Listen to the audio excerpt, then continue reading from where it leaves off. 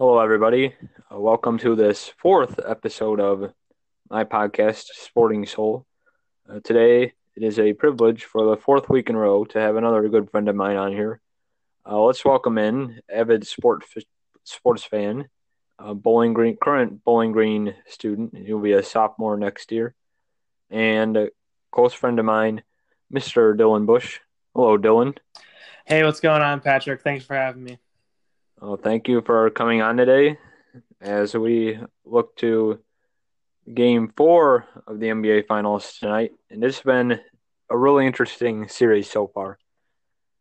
Yeah, I would agree. A lot of narratives, a lot of good things if you're in the media, and if you're a basketball fan, it's been some great basketball. Yes, yeah, I feel like there's been like so many moving parts to this series. Like you've got Durant and Leonard potentially splitting after the season's over, Durant's injury, Thompson's injury, the greatness of Curry, Siakam having a breakout year, Van Vliet kind of finding himself. Danny Green's been playing well. Boogie Cousins has been on and off. I feel like it's so different from in past years where it was just LeBron versus the Warriors. What do you think about that? I think the first thing I found interesting was since 2015, the Warriors have been making the finals, and every time they make it, there's always some narrative with an injury. Besides the year the Cavs came back 3-1, that was the one year everybody was healthy for that I remember. Besides, I guess the Durant year, but that there was just no chance that team was going to get beat. Mhm. They were Yeah, they were absolutely. still pretty fresh and whatnot, and I think the Cavs were a little fatigued. Love, I feel like even now, Love still has troubles trying to figure out who he is. So Yeah, I think this is the first time the Warriors have had to deal with the injuries. It's always been, well, Kevin Love's shoulder got dislocated, Kyrie's knee was broken or whatever, and then just nagging injuries throughout. And then last year, LeBron just literally, if his teammates were injured, you couldn't even tell because it was just LeBron. yeah, So it's weird to see the Warriors having to almost pull LeBron this year, especially Curry having to put the team on the back. It's crazy. I never, that was the one thing with him I always worried about was, is he good enough to carry a team by himself, or is he always going to need the sidekick? And honestly, after game three, they might have lost, but Steph Curry proved to me that he yeah. is one of the elite point guards, like, Absolutely, ever. absolutely. It was really easy to draw comparisons between Curry's performance and some of those vintage LeBron performances, like 2015 after Kyrie got hurt in Game One, last year in Game One Yeah. before he tweaked his wrist. I think that Curry definitely proved himself. Like if the Warriors were to have their worst case scenario this offseason, if Durant split, if Clay went to the Clippers, and Cousins is probably leaving no matter what. If that kind of apocalyptic scenario happens, I think Golden State could still be a playoff team. Yeah, I agree. They could definitely sneak in as 6, 7, or 8, just willing off Steph. But you got to look at it though. He's 31 now or 30, Hmm. and I don't know how much you want to be pushing him as a smaller guy in the league who's had history with ankle issues and injuries. At that point, you'd need a second person. Like Yes. that's a performance you could get in the playoffs, but I don't want that as my full year Stephen Curry experience. Yeah. So Golden State, they're getting back Klay Thompson tonight. They're still without Durant. I'm not sure we'll see him again in a Warriors uniform, but we can get to that later. But Klay, I think a lot of people are talking about this. Golden State missed the defense of Klay even more so than his offense. I agree. I mean, the biggest thing in the NBA with is switching now. You just throw guys out there, and anytime you get a pick and roll, the easiest way to stop it is just switching it. And if you have matchups, you can do that. I Yeah. think they threw out Livingston to start off with to try to replicate that, but Livingston's just not the defender that Clay is. I mean, Clay was giving you offense is just a benefit at this point from Clay. He was picking up Kawhi, and then if he got into a pick and roll with like Lowry or with Siakam, he was picking up either of those guys. While Steph, not to pick on him, but he is sitting in the corner guarding Danny Green, Yeah. while Clay is running around. And they didn't have that one extra defender because Iggy can play good defense, and so can Draymond. But I think Draymond's at his best when he's offensive energy Hmm. and getting guys involved. And when he's putting so much effort on defense, I think he kind of suffers for it. Yeah, I feel like I feel like what you said is accurate. Both Steph and Clay, they're frequently men in motions. So I think a lot of the losses the Warriors suffered without Clay was kind of an energy drain. I feel like they looked a little tired. I'd agree. I think the other thing for the Warriors to have any chance to win without Clay, they just need a guy to just like actually make baskets on their team. I mean, outside of Steph, like I saw something at the end of the game. It was like Steph had like 8 less points than the rest of the team, or 9 less points, Yeah, and it was absurd. he took like 12 or 15 less shots. I know not ever like a team is never going to be as efficient as a player, and especially Steph Curry as a player. But I mean, guys were missing open shots, and when the Raptors have a guy trailing Curry at all times, and they're always doing everything off a screen, they're leaving Draymond open, Iggy open, and you could subtract that 1 3 he made at the end of game 2 to clinch it. I would let Andre Iguodala shoot a 3-pointer every single possession Yeah, if I was Nick Nurse and the Raptors. yep, So they're one bucket getter away from being competitive completely in the series, and that's what Clay gives you. yeah. Like Steph Curry said after game two that he felt like Nick Nurse disrespected Iguodala by leaving him open. But percentage wise, is I've, are you Uh, there? yeah. Oh, sorry. Uh, Yeah, yeah. Percentage wise, you're letting Iggy shoot every time. Um, I think along with that too, they have these like moments in the offense where like they set a good down screen or something or a pick for Steph on a running when he's running around, and Draymond's just like sitting up there completely wide open, and it's not open, and the offense kind of stalls for a second or two, and it seems like those possessions are the possessions where they don't have a chance. And as much as Steph Curry can run around, they just need guys to be able to stretch the floor. And it's to me, it's crazy because they're the team that started this whole thing, and now they seem to be having trouble with getting guys to be able to shoot. it's kind of like uh, the chickens have come home to roost. Now the Warriors are kind of getting beat at their own game. It They seems. are. They run out there. The Raptors run out there starting lineup of Lowry, Siakam, Leonard, Danny Green, and Marc Gasol, and all of those dudes can shoot threes pretty good. And I would not want to leave any of those guys open. And they left Marc Gasol open all first game, and he made him pay for it. Yeah, I'm watching this. I'm watching these games with my dad, and he talks about like when he was younger, watching in the 80s and 90s. Those big men, they wouldn't take those threes, but now they're able to take threes, and that's part of the revolution. And really, the Warriors don't have an answer for that. Cousins is not a good 3-point shooter. No, It's completely different. The Warriors have changed the game, and now they're kind of getting steamrolled by the changes that they brought into the league. yeah, I'll tell you another key asset they're missing is Looney. I think I did not realize the impact of Looney to that Portland series, and He's to a gonna get lesser extent the first two series. he's gonna Uh, get paid this summer. oh Somebody yeah, paid him generously. and He'll, I think with him too, he plays such better defense than Cousins, and he would be willing to go contest those threes from Gasol. Cousins like just can't even run, and any ability he had before the Achilles and the quad is gone. He is so yeah. unathletic out there right now and so immobile that it's hurting the Warriors. Cousins is not himself. I mean, people like to say that the Warriors still have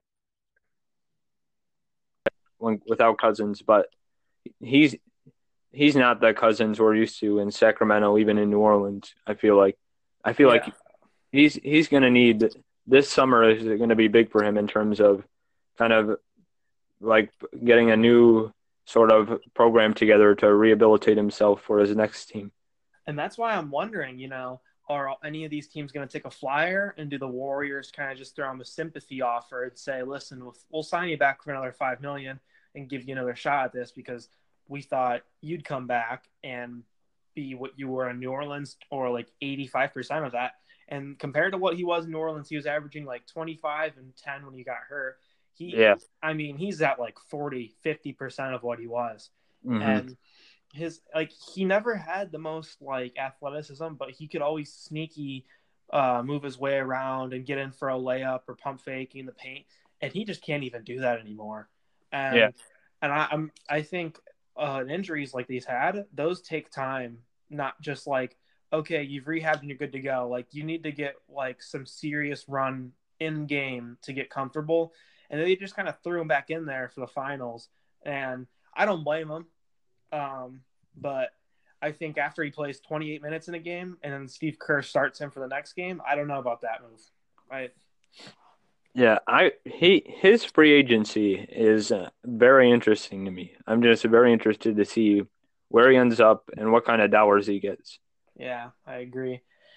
You know who else I'm really liking on this team? I'm in love with McKinney's game. I really like him off the Yeah, bench. he's been a solid piece. He's like guys like Cousins had a terrible game three, and Jerebko has been pretty shoddy, but I feel like McKinney's been all right. He's Yeah. been a solid piece.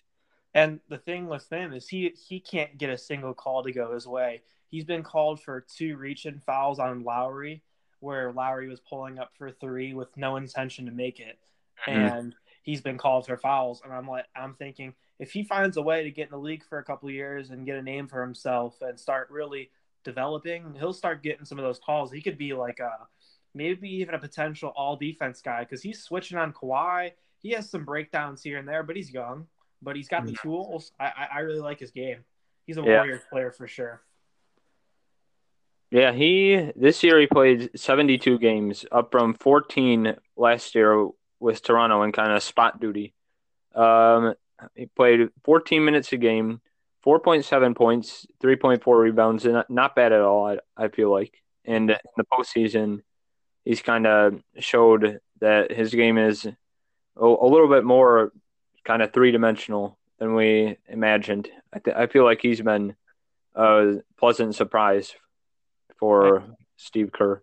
I agree. I don't know how much I want to talk about the finals, but one other thing I liked in the finals was game one.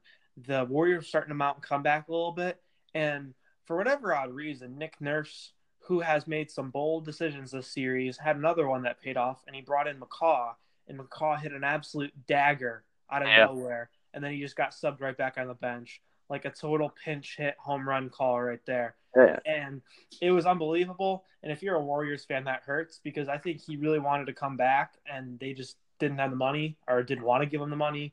yep. And he even went to Cleveland for a little bit and he made the Awesome. most of it. I was gonna say that was like a weird episode earlier this year where the Warriors, I think they briefly called for a league investigation of the Cavs that would have resulted in them giving up their first round pick, which Oh, like it never came to anything, but that almost kind of developed into almost a story of sorts. yeah. So yeah, Nick Nurse, he's he's a great coach. I feel like. Yeah. They said he won Coach of the Year in the G League like Hmm. 10 years ago. They kept calling him a progressive coach, and I would have to agree with that. He Hmm. is very much pace and space, chuck threes, but let Kawhi be Kawhi. Yeah, And he knows he has a buttons. good balance. And I'm really thinking, I've been like, everybody says Kawhi's gone. And I'm like, man, if you're Kawhi, I mean, I get you probably don't want to be in cold Toronto. I think he's from California, and he's had said that before that he's wanted to go there. But man, you have a team that's surrounded just for you. Nick Nurse puts you in position to score. Good offense. You have good players. All these dudes are in their prime, minus Gasol probably and Ibaka. I mean, Yeah. I would I would definitely consider staying if I were Kawhi.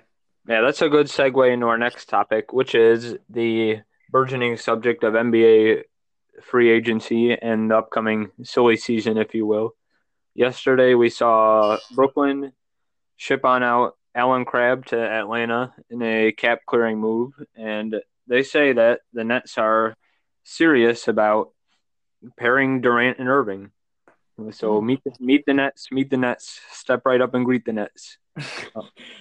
Uh, I think it was What's Worldwide Rob Perez had the perfect tweet describing the trade. He was like, "This is just such a perfect trade because what is doing, they're gathering assets, Mhm. um, and they pick up a bad contract in Crab, but it doesn't matter. They're not in contention to win. They're not trying to sign KD. They're trying to get a good player in the draft, and Yeah. maybe they could even move up if they wanted to trade a pick. And if So you're Brooklyn, you cleared up cap.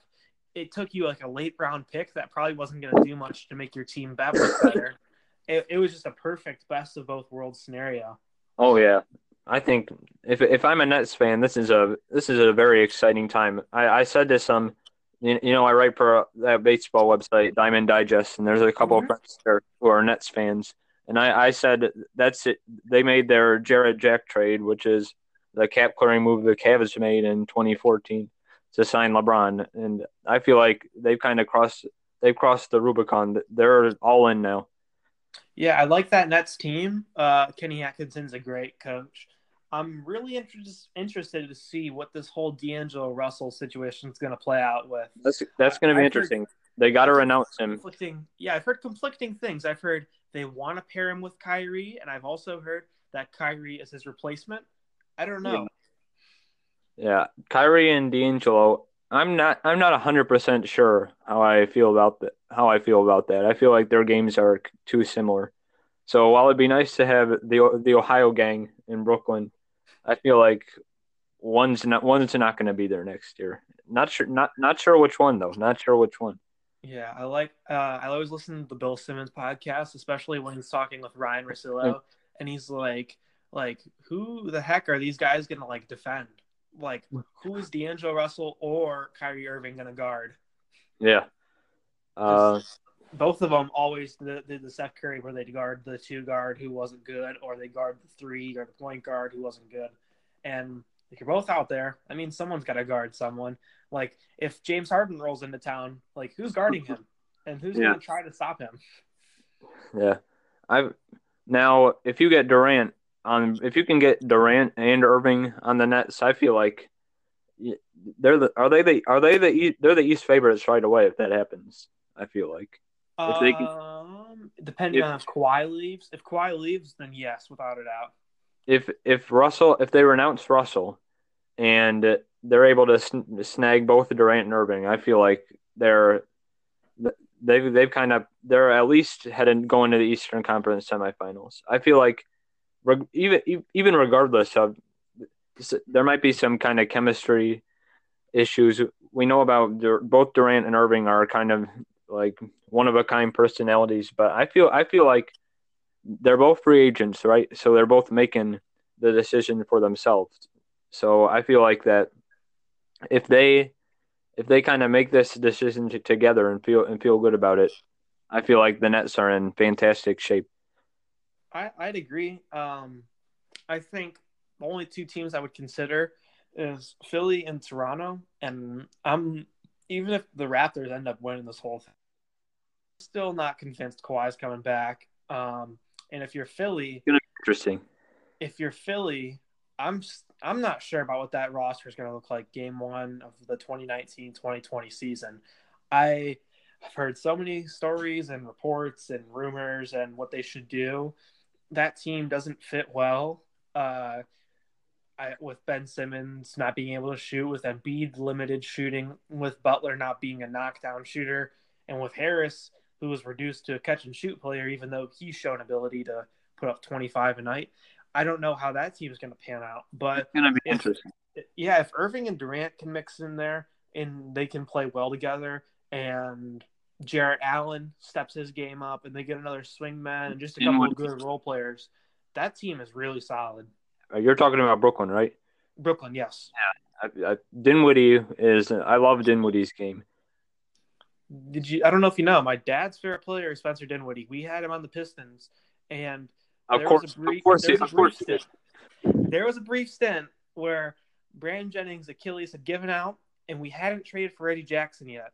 And Uh, Dinwiddie started like 4 or 5 games, and he had been playing really well. yeah, And then Reggie Jackson showed up and took all of his minutes, He couldn't buy a second, and that's famous with Stan Van Gundy, who refuses to play younger players. Apparently, that's a pretty famous thing with him. And we just traded. I remember exactly what we traded him for. We traded Spencer Dinwiddie and a second rounder for Cameron Barristow, who, Ooh, if you're asking who that is, that's exactly the right answer. Who yes, is that? He was yes. some G League guy, I think, maybe. I don't even know. Maybe he's in China. And God, regardless, Dinwiddie ended up panning out. Who thought the 6'6" point guard with a whole repertoire of skills would ever pan out? I mean, I don't know. I don't want to rant on your podcast. I'm sorry. I'm sorry. Oh no, no, that's all right. That might be the most Detroit Pistons trade I've ever heard. And there have been some Pistons trades over the years, especially the ones involving Van Gundy. And I don't know this if you knew this or not, but apparently we had Middleton at one point, and we traded him as Yep. like, oh yeah, we'll just throw him in for the Brandon Jennings trade. And I love Brandon Jennings, but apparently they were just like they would have accepted it anyway, and they're just like, oh, here's a sweetener. Here's this guy, 6'8", small forward, shooting guard, he can shoot. Just take him. I and now we have Langston Galloway, so I guess all is well. Yeah, yes. The Eastern Conference champions 2020 Detroit Pistons. Yeah, I've been hearing a lot of optimistic rumors that the Pistons are going to get Drew Holiday or Mike Conley, and I'm just looking at our cap room just dwindling. It's already in the negative, but Yeah, I thought I saw they have one of the worst cap situations this summer. I'm going to look at right now practical cap space. yeah, they just have about nothing. They have a lot of little contracts that have been adding up. Plus, Josh Smith is still making $5 million a year. Oh my God. Like I think John Lure has like a year or two left, and he's making $11 million a year. Ish Smith's making $7 million. I mean, they just got cap money tied up in guys that don't need it. Reggie Jackson's making 17 a year. I mean, All right. Yes, the Pistons have negative 9.6 million in practical cap space. yeah. Well, that's what happens. That's what the 8 seed gets you, Patrick. Just Yeah. want to let you know. So the top 10 practical cap space. So we can do a quick kind of go over the situations. Number one, the Knicks, and obviously we know what their end game is. They want Yeah. Durant. They want the Durant Irving partnership, and I'm honestly I'm rooting for them to get Durant and Kemba Walker because I feel like that you get Durant, who is obviously a top three, top five player in the NBA, and you get Walker, who I feel like is a good guard to complement Durant, and you put him in, and he's also a New York native, and I feel like those two in the biggest city in the United States, cultural center of the United States, I feel like that's an intriguing 2020 season waiting to happen. I agree. I agree. And then two, the Nets, which we already talked about. Three, the big wild card is the Clippers, which I could see they have obviously the great Jerry West running their franchise, and I could see that operation flying in so many different directions. I could see them holding off for a year. I could see them. I could see them packaging some people for AD. Is something people have talked about. I could see them getting Durant, Kawhi, Kyrie, uh, Kemba, maybe even Klay Thompson. I feel like they're a big wild card. I feel like they could it's so crazy. This team could come out with like no one, or they could come out with the whole shebang bang. They could come out with KD, Kemba, and a couple role guys, and now this team is top two, top three team in the West. And I just can't believe how good they were last year. They ran out a lineup that was primarily a bunch of role guys. A lot of randos, but they were able to put together a team that took the Warriors to 6 games, and now they're in a prime position to move into that upper echelon of the NBA. I feel like this offseason, it's going to be so fun. I'm so excited. Yeah. Let's see, Dallas for they might go after a guy like Kemba, but I feel like they're still pumping the brakes a little bit. Uh, Indiana 5, not a huge destination. They could be in for like a Tobias Harris. Ooh, that'd be a good fit. I'd like that. Tobias and Victor. Oladipo. I think I I think mean, anyone who wants to go there might be a little scared though, because of a quad tear is a pretty significant thing. So you don't want to get stuck there with a below average Oladipo for 4 years. yeah, yeah. So I could see them doing like a 2-year deal. It'll be interesting. Number 6, the big wild card, the Los Angeles Lakers. Mm. So I once again kind of like the Clippers and the Knicks and the Nets. They could end up with everything. They could end up with nothing. They could end up with Kawhi and Butler alongside LeBron. They could end up with LeBron and Brandon Ingram and Kyle Kuzma as his top running mates once again. I think I want to see Kyrie go there. It'd be just like the cool narrative story. That would be I, fun. I, I don't know if it'd work or whatever with the team they've got. That would pretty much be goodbye for Lonzo Ball and Yeah, the big baller brand in LA. Um, press but after which would be a travesty for all Lakers fans. But you're right. I don't know. I think this team is so inconsistent. And if you just saw what just happened with Magic Johnson, if you're a player like Durant and you're thinking, or Kawhi, and you're thinking, I want to go into a situation that's good for me, and you look at the Lakers, you're like, really? This looks like a dumpster fire right now. Everybody's going into chaos. I don't know if I want to stick myself in this situation. And you've heard people in the past complain about playing with LeBron. Is LeBron just going to get worse from here on out? You don't know. yeah, And a lot, so Lakers to me are a red flag ridden place to go. lot of variables there. And then rounding out the top 10, Philadelphia, Sacramento, Atlanta, Chicago. I think a lot of Philadelphia's is dependent on either Butler or Harris going elsewhere. Yeah. Um, if you're Philly, you're in a tough place. You want to re-sign all these guys, but Butler's going to be 30. Tobias hasn't even had a game where he's shown his potential Mm-hmm. because of all the star power. I don't understand why Brett Brown doesn't play Joel Embiid and Ben Simmons different times of the game. He always wants to play them together. That's a log jam. Their team has so many questions. And Yeah, I was saying before the playoffs started, this was my team to win it all. I said I think they are going to win it all this year, on or paper, at least make it to the finals out of the East. on, on Yeah, paper, on paper, their lineup looks like a powerhouse. it does. In practice, it really doesn't quite mesh the way you'd want it to. No, I've heard Bill Simmons make up a bunch of fake trades for Ben Simmons, and like I'm thinking if you just put him in a Giannis role, like, but like put him maybe even at center, like he's 6'10", 250, you could play center maybe not all night, but like let him run out there and just be Giannis. He doesn't get to do that because Embiid requires so much attention and so much of the offense, and he's never going to, none of those guys are ever going to show their true selves besides probably Embiid because they're all restrict each other. That'd be interesting. That scenario. I feel like either Simmons or Embiid, and I think Simmons is more likely. I think he'll be on the outs, but not for a few years though. So Same. Yeah. trying to see how that situation develops. All Yeah. right, let's move on to another topic I wanted to hit upon, and that is at the NBA Finals, one of the best times of the year in sports, event with a long history, and I wanted you to kind of what are some of your favorite memories and kind of classic moments in NBA Finals history? Well, so when I was younger, I'm not gonna lie, like a lot of kids, I was always a bandwagon. Like I always liked the teams that were good, and so when I was about 8, I liked the Celtics a lot.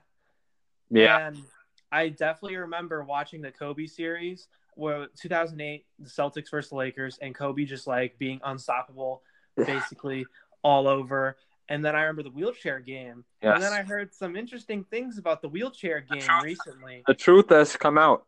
The truth has told the truth. and that the wheelchair game wasn't a result of the knee injury, but rather an unfortunate bathroom injury Yeah.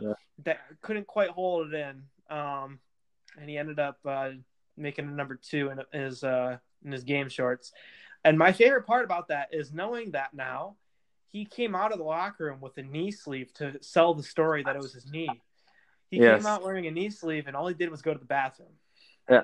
I saw like tweets and like there was a picture of Paul Pierce whispering in the trainer's ear, and the caption was, "Here's Paul Pierce telling another grown man that he pooped his pants." It's so funny, and I didn't realize it at the time. When it comes to other final series, Like what are some? I definitely remember a lot of those iconic moments. The Ray Allen three, uh, pretty recently the block by James moment. I just remember just that first finals for the Warriors in 2015, how hard Dellavedova was guarding, and then him having to go to the hospital to get fluids because he was so tired. Yeah, I was listening to that Bill Simmons podcast where I think it was Ryan Russillo who said that he like almost died afterwards.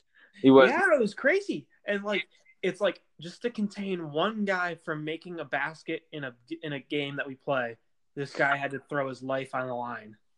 yes, yes. That is a reason Dellavedova will always be a folk hero in Cleveland. What about like ESPN classic YouTube type moments from before you were born? What are Oh, some of your favorite highlights? um, I think I was never a huge Michael Jordan fan. I don't know why. I just never really got into the Jordan era. Um, I really like though they showed a series. It was the Magic 30 for 30, and they showed the Magic going up against the Rockets in 94 or 95 maybe. Yeah. And um, that's just a cool series because it was like everybody just talks about Jordan in the 90s, and I really hadn't known much about the other teams in the 90s up until that, and how Shaq made it. I didn't even know Shaq made it to the finals before he was a Laker until that. I didn't really know much about that. Um, I don't know if this is the finals or not, but I think it was the playoffs when Dr. J did the big scooping layup reverse thing. I think that was the finals. I don't quote me on that though. That's a classic though. Yeah. I love Jordan's the midair switch against the Lakers in '91, like Mm-hmm. Marv Albert losing his mind. What are some other ones I like? Um, I was always a big fan of the Iverson step over Tyron. That no was one that of the coolest things ever. that's a classic. Those 2001 playoffs I think are underrated. Well, they were kind of identical to the 2019 playoffs in a lot of respects, but there was some great series there. Philadelphia and Toronto, Philadelphia and Milwaukee. Yeah, that was when Milwaukee ran out Ray Allen, Glenn Rice, and who was the other guy? I can't remember. Oh, his name is escaping me. Yeah. Let me look up that team. Either Is, way, Ray Allen was like in his prime and like he was dunking on guys, like hitting yeah, like fadeaway mid-range jump shots. And like if you're like someone our age, all you remember Ray Allen for is making yeah, threes for the Celtics and for the Heat. And you almost forget like this guy was like a legit NBA star before he was just a shooter. both for Milwaukee and Seattle later on too. Yeah. Okay. Uh, I wish and think about Seattle. They got to find a way to get a team there. I know it's been said, beating the dead horse, but they got to find a way to get the team there. Yes. That's a Top basketball city. seven for that 2001 Bucks team: Ray Allen, Glenn Robinson, Sam Castle, Tim Thomas, Lindsey Hunter, Irvin Johnson, not to be confused with Irvin Magic Johnson, and Mm-hmm. Jason Caffey. Hmm. Yeah, that team was. I remember that team being good, and I remember there was a lot of controversy with the officiating. Yeah. And Ray Allen like came out after a game and said, "Yeah, the NBA they want the Sixers in the finals." Like that's kind of an eyebrow raising statement. I think he got fined for it. yeah, And that's it's a it's very Rockets-esque with the Rockets now suing the NBA for the 2018 class. Western Conference Finals. Yes, that was a strange affair. Yeah, So yes, NBA playoffs, NBA finals, a lot of classic moments over the years, and yeah. so let's move on to favorite team of yours, the Los Angeles Dodgers. Hmm. And man, they are playing some good baseball right now. Yeah, they do this a lot though. They start the year off very, very hot. The one year they had won like 20 games that felt like in a row, like they just couldn't lose, and they were like the first team to 100 wins, and then they lost like eight straight at the end of the year, and I was like, oh, that's not a Yeah, good it thing was to do before the playoffs. 17 where they like had were like on pace to break the 2001 Mariners record, and they like had a bizarre 12 game losing streak. And they recovered and they were obviously able to win the pennant, but that was really strange. Yeah, to me, a couple things that really stood out. I played baseball growing up a lot, basically my whole life through high school, and the way I always look at a pitchers because I'm a lefty pitcher, and the way Kershaw has operated this year versus in years prior is crazy to me. I haven't been able to watch a ton of games because they're West Coast, different times. ESPN doesn't always have them on, but Kershaw is relying so much on his off speed that he's throwing curveballs. He throws like two a game usually, and now that's his like third pitch he goes to. I've never seen something like this. Their rotation has been very interesting to me this year because it's kind of Hyung Jin Ryu has kind of come out of nowhere to be like this revelation. I'm going to look at their stats right now because He's his story's cool though. He was hurt for how many years in a row, and he just couldn't yeah get healthy. And then last year, he finally had a pretty healthy year, and he suffered a little bit in the playoffs. But this year, he's come out guns blazing. I saw something. His last six starts, he hasn't out of five of them, he hasn't given up a run. And then the one he did give up a run, and he only gave up two. And he's gone like 8 innings or 7 innings every time, and he's just cruising. yeah 9-1 one hold on, let me look in the right column. 130 9-1 135 ERA 71 strikeouts, and then advanced metrics ERA plus, where I think the league average is 100. His ERA plus is 310. Yeah, which So is leading the league. he's been unbelievable. The whole Dodgers staff has been rock solid. Ryu, Maeda, Bueller, Kershaw, and Rich Hill also. They've gotten some decent spot starts from Stripling too. So Yeah, been my thing I always like to look at for pitching is I like to see the walk to strikeout ratio. That's like one of my favorite things because walks mhm. are kind of a big deal. And the one year Kershaw was at like before he got hurt in the middle of the year, he was at like 130 strikeouts and like four walks. It was the craziest thing I've ever seen. That's ridiculous. And right now, the guy who's leading the team in strikeout to walk ratio is Hyunjin Ryu. And Yeah. look at the season he's having. 14.2 strikeouts for every walk. That's pretty absurd. Yeah, the one disappointment though has been without a shred of doubt Joe Kelly. This guy torched us all off season, and we secured him so he couldn't do it again. And now he's been abysmal. Anything right? 1 ERA. Yeah, Yeah. it's been rough to watch.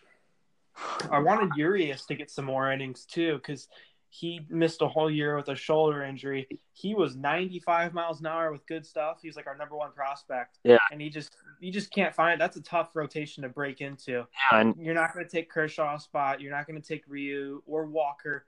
Hill has been so consistently good, and Maeda, who's been up and down, has been up. Luckily, so Urias has had that kind of domestic violence inquiry. So oh, I did not notice. I didn't hear about that.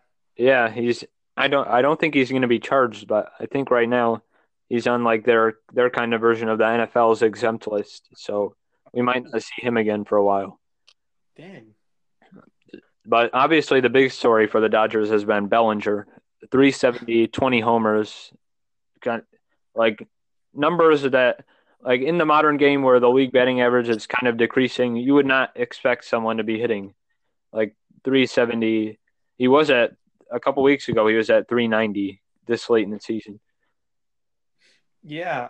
For me, what I've noticed with Bellinger was in the 2017 World Series against the Astros, they kept throwing him this slider that was inside, and by the time you swing, it's at your back foot, and they just kept peppering it. He had like 18 strikeouts in a 7-game series. It was unbelievable, and I really thought this guy's just going to be the better Joey Gallo, and then Joey Gallo, of course, having a great year, but a better Joey Gallo who can just hit a little bit better. And last year, that's what he proved to me, that he just was going to be a 250 guy, hit some home runs, drive some guys in, um, strike out a lot. This year, he has been completely different. He doesn't strike out as much. He's for as many as bats as he has. Like, look at Muncy. Muncy's got 239 plate appearances, and Bellinger's got 20 more than he does. And Bellinger has like half the strikeouts that Muncy has. Only 36 so far in the year. He's hitting way better than I would have ever imagined, because I thought he was just a power guy for the longest of times. His rookie year, obviously. And as someone who's played a lot of baseball, like the biggest thing I've heard the quote, the baseball's 80% mental, 20% physical, or whatever the percentages are. And that Bellinger, they're like, hey, what do you like? I think Scott Van Pelt's like, what are you thinking when you go into the box? And he just like a lot simpler, but like it's a good simple. He's not just thinking, oh, see hit. He's like a little smarter, but he's not overthinking. Yeah. And that's really paid off. I think we can expect him to prop. I think he's the favorite for NL MVP right now, even though Yeah. Yelich has obviously been unbelievable too. But I feel like Bellinger is the favorite. Yeah, I'd say so. I think if the season ended today, it'd be Bellinger. We'll have to see if he can keep this up, though. It's still pretty young in the season. I don't know if you remember last year, Matt Kemp was hitting like 330 or something crazy for the Dodgers at this point, And then and he ended up hitting like 220 by the end of the year. But they just cut him not long ago, I think, didn't they? yeah, it was because Cooper, my good friend Cooper, he's a Reds fan, Oh, and we traded him, Matt and Kemp and Puig, I forgot. and I was like, yeah, have fun with these guys, He Cooper. was packaged with Puig in that weird salary dumping deal that has not worked out for the Reds, who remain in last place. Yeah, and so I think Matt Kemp, apparently he's not a good locker room guy, so the Reds cut him, and then I heard he just got picked up by like the Yeah, Mets. on like a minor league deal. Yeah, which is I don't know. I always thought he was a nice guy, He Yeah. won an MVP. He was always like, they always did interviews and he seemed like a pretty good guy, but I had also heard that he was kind of like just like a cancer in the locker room. So at some point, if you're losing a lot, you won't want to have those guys in the locker room. Yep. So, well, now I want to turn our attention to the big sporting event getting started today, and that is FIFA's Women's World Cup. And the U.S. national team will be seeking their fourth title in that tournament. And I wanted to ask you, kind of, would you say that the women's national soccer team is the U.S.'s best sporting export in a team sport? Would you say that? Um, um, if I have two variants of this. We're talking about a global sport in soccer or football for all of the people out there who know it's not soccer.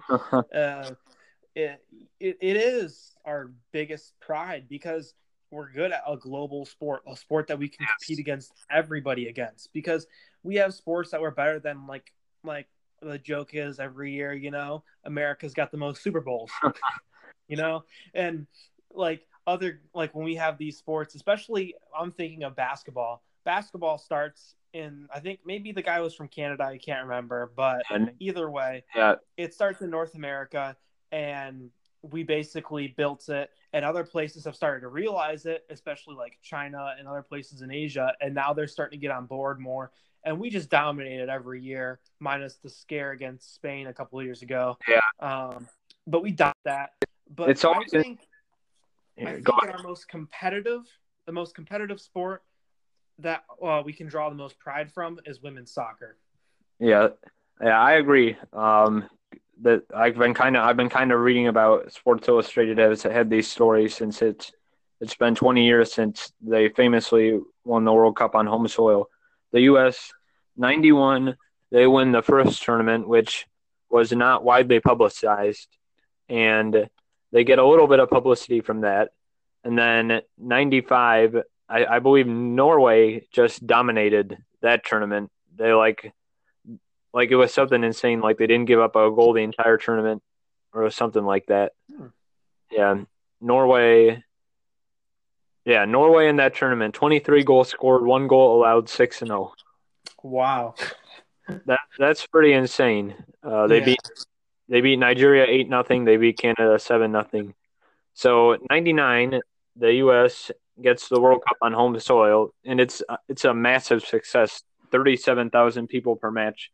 Uh, before before that, there had never been a women's sporting event that was so successful in this country. And the U.S. they were grouped with Nigeria, North Korea, Denmark, swept those three. Moved on to the knockout round. They beat Germany in a slugfest 3-2 in Landover, and then they went to Stamford Stadium, shut out Brazil, and then won that iconic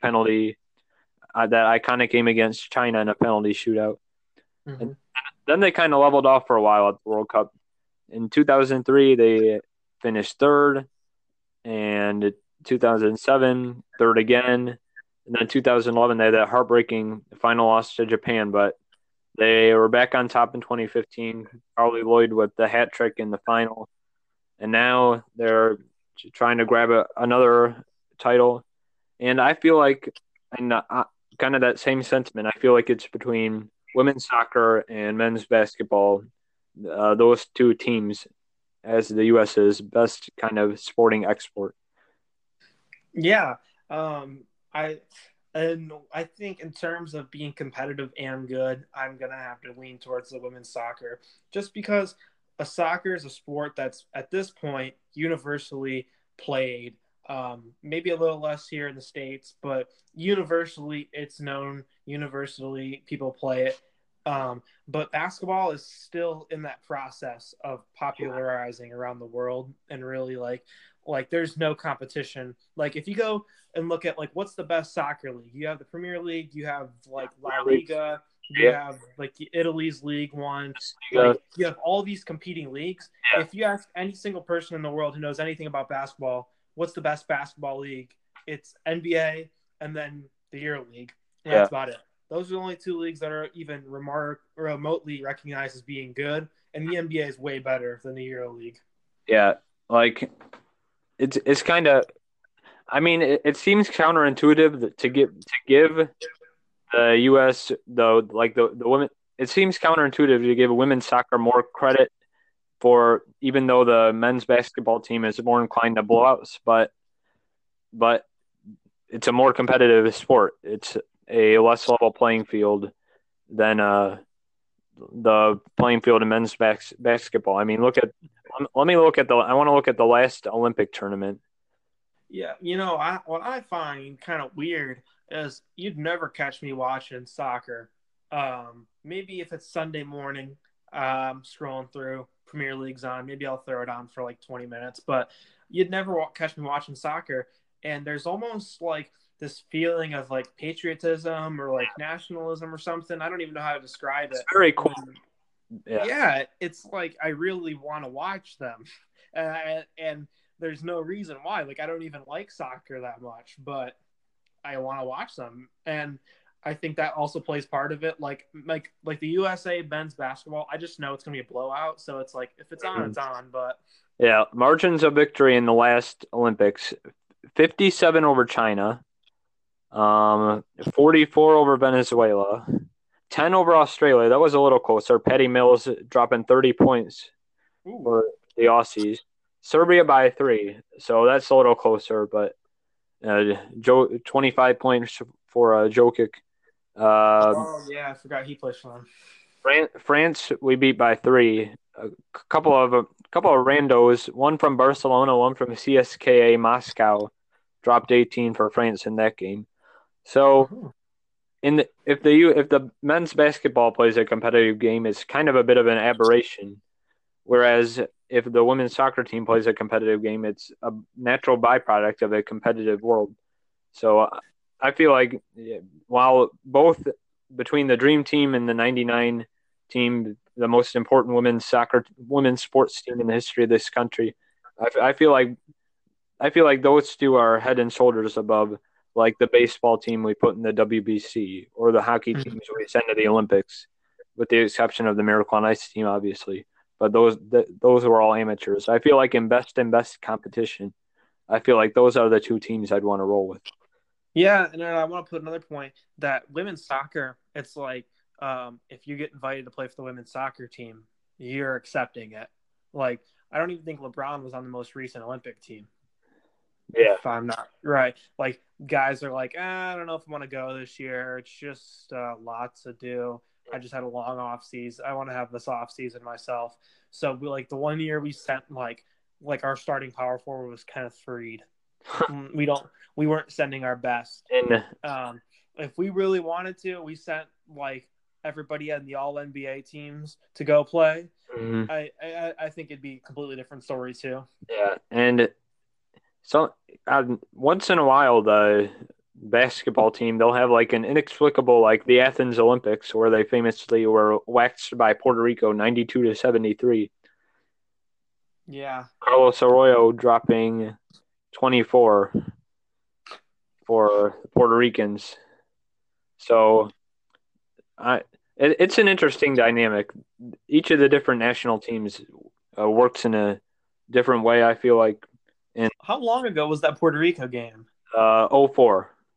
Oh my god, is that the year we lost with? Yeah, Yeah, that was the year in the you know how that in the group stage we went 3-2. We lost to Puerto Rico, beat Greece, but barely beat Greece by 6, beat Australia by 10, then lost to Lithuania by 4, and then we rebounded to beat Angola. Then we get to the knockout stage, and in the semifinals, we go quietly 89-81 to Argentina, 29 points from Ginobili to give Argentina the victory. Our leading scorer in that semifinal game was Stepan Marbury, so that kind of should have been a clue that this wasn't going far.